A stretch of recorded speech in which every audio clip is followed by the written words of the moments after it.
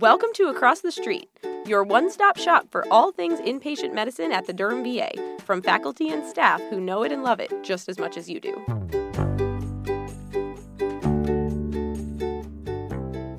Feedback is a good thing. So that's basically the takeaway message of this entire talk. I'm Cindy Johnson. I'm one of the hospitalists at the Durham VA and the General Medicine Rotation Director. My goal is that by the end of this short talk, you will at least start to feel that way about feedback, and we'll have some information and tips on how to give effective feedback. There are a couple common pitfalls or challenges that we can highlight. So the first vignette would be that you have a medical student that is just doing fantastic, excelling at everything and very enthusiastic. And you want to be sure you're giving lots of feedback, so you're doing a lot of good jobs and you're doing a great job and you're being really encouraging. The second vignette is that you have, again, a super nice medical student, but that person's really struggling to do the basic things like put together a coherent H&P.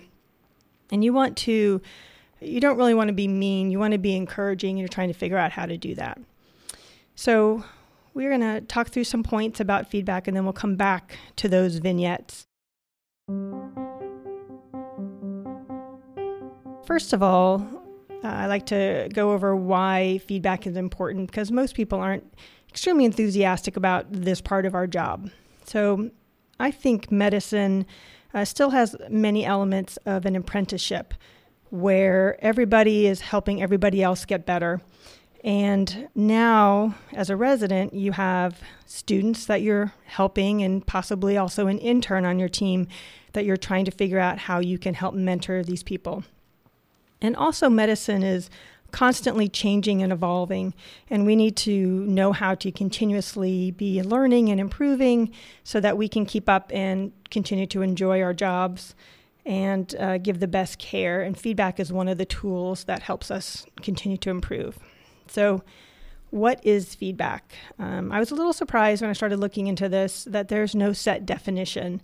This has evolved over the years from something that was really a one-way street where one person would talk and one person would listen to more of a two-way street that's a back and forth discussion about ways to improve. So here's the definition that I came up with in the end. Feedback is a process to discuss information to improve performance. It is not an evaluation, which is a grade, and the overall goal is really to help somebody identify what they're doing well so that they can continue that, and to identify areas that need improvement, and then to help them figure out how to improve in those areas. So more specifically, feedback can be several things. It can be micro or macro, and micro is the one that's on the fly, tends to be maybe a quick point right after you observe something, like watching a presentation on rounds and you want to give them a quick tip, and it tends to be frequent. Macro is the more detailed, maybe more scheduled, more formal, that you may do sort of in the middle of a rotation or at the end, and you may be setting times aside with your students to do this. It can also be positive, which people will also call reinforcing, or constructive, which people will call corrective. And both of these are equally important. So when you're going to give feedback, what makes it effective? There are a few key characteristics. One, timely. So you want to give feedback while things are still fresh in the mind. If you're getting something months later, you typically can't put it in context. It's not as helpful. Also, very specific and based on your own observations so that people feel like it's trustworthy advice. And then hopefully this is frequent and you're collaborating on an action plan. Another point is that if it can be non-judgmental, i.e. not personal, and it tends to be better received if it's focusing on the skills rather than the person. So a couple quick how-tos. Setting the stage is important. So as soon as you start to work with somebody, just making mention that everybody's going to get feedback, including yourself, and that that's part of the expectations, and then setting other expectations so they know what you're going to focus on. Gathering your data, which can be as easy as making a quick note on your sign-out sheet or your rounding sheet if you notice something, and then how do you think about what to talk about? With students, there's a framework called RIME, which is RIME, and I find this very helpful when I'm figuring out how to mentor a student. So the R stands for reporter, which is gathering the facts, organizing the facts, and making a clear presentation. The next step in their performance is I, which is interpreter. So how do I interpret these facts? What's important? What's not important? Can I come up with the beginnings of a differential and the very basic parts of a plan? And then usually most students are stopping around there. The M and the E are manager, which is really someone that has a complete prioritized plan. That's more usually the resident level, and an educator that can do self-directed learning and educate the entire team. So if I think about that framework, it helps me know what I want to focus on with the students.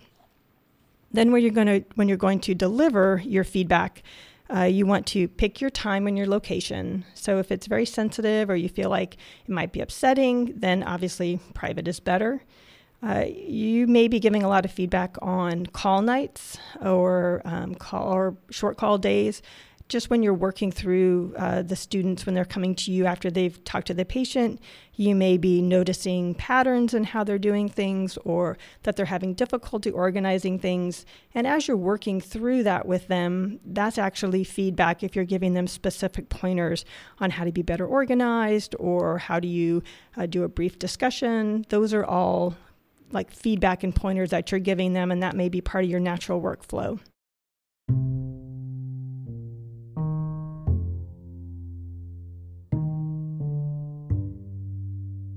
Some of the common pitfalls. So one is that most people tend to be more comfortable giving positive feedback.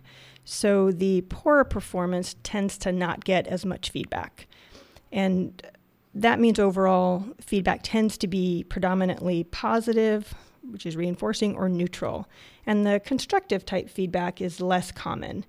But again, constructive feedback is just as important. So if you don't give somebody the context of what needs to be improved, they're not going to know what needs to be improved. They're not going to have an opportunity to work on that. So they're really not getting the best chance to really get the most out of this rotation or improve their own performance. Essentially, I think of it as I'm doing them a disservice if I'm not giving them constructive feedback. And imagine at the end of the rotation, then they could be blindsided by what they hear, and we clearly don't want that. Another common pitfall is phrasing it so that it sounds like a personal assessment or praise rather than a skill assessment. And this is where you use language that focuses on them rather than a behavior or skill. So, for example, you did a great job. That sounds more personal to someone. They may feel like you're praising them rather than focusing on what they did. So something like, instead of you did a great job talking to that family, you may emphasize what went well. The message you gave them was very clear and empathetic, but again, very honest, and they knew what you were trying to tell them. Another example that would be more in the constructive world is saying something like, the differential could have been broader. We should really consider PE in that differential versus you should have had PE on your differential. This language is important for both reinforcing positive feedback and constructive feedback. If you're using that language for positive feedback, they again may feel like you're praising them individually, and then if they hear something constructive, they may also take that sort of on an individual or a personal level and feel like you're criticizing them as an individual. Another common type of pitfall is that people using the old sandwich, which is something positive, something constructive, something positive. But everybody is wise to this is how people give feedback, and you're basically sitting there listening for the negative, and you're not focusing on the positive. So articles will talk about doing a new sandwich, which is ask, talk, ask, which is ask them to think about how something went that you had noticed, listen to what they say, then you comment, you talk about it, and then you kind of ask, they have thoughts on improvement, and it's more of a discussion. So you may ask them, how do you think that new patient presentation went?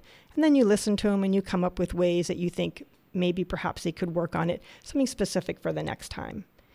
And then another pitfall that I actually find hard to do is using language where you use the word but. So if you say, this went well, but as soon as you say that word, most people sort of forget about the positive because they know that you're going to give them something that they're going to perceive as negative. So if you can, and it's tricky, try to use the word and. So it's supposed to link the two together to show that it's a common goal rather than something's a good thing and something they may perceive as a bad thing. So if you say, oh, I agree that part went very well, but this could go better. If you rephrase it as, I agree that part went very well, and I had a few thoughts about how we could improve X, it tends to be better perceived.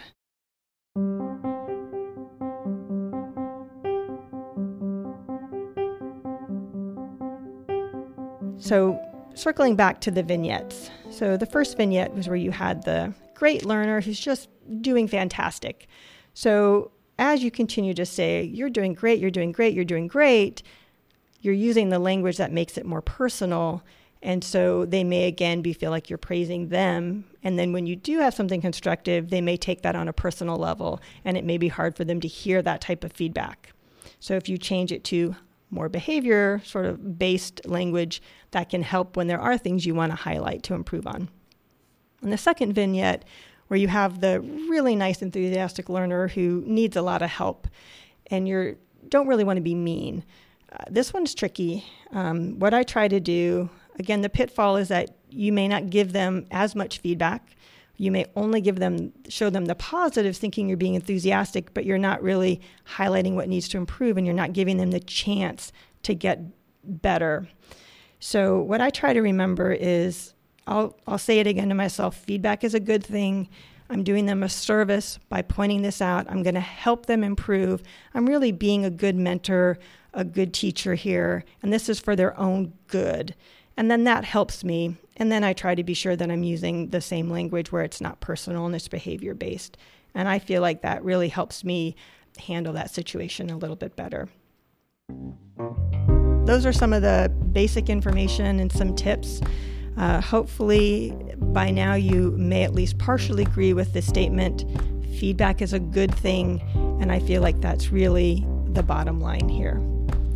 The views and opinions stated during this podcast are my own and do not necessarily reflect the views and opinions of the Department of Veterans Affairs or the Durham VA Hospital.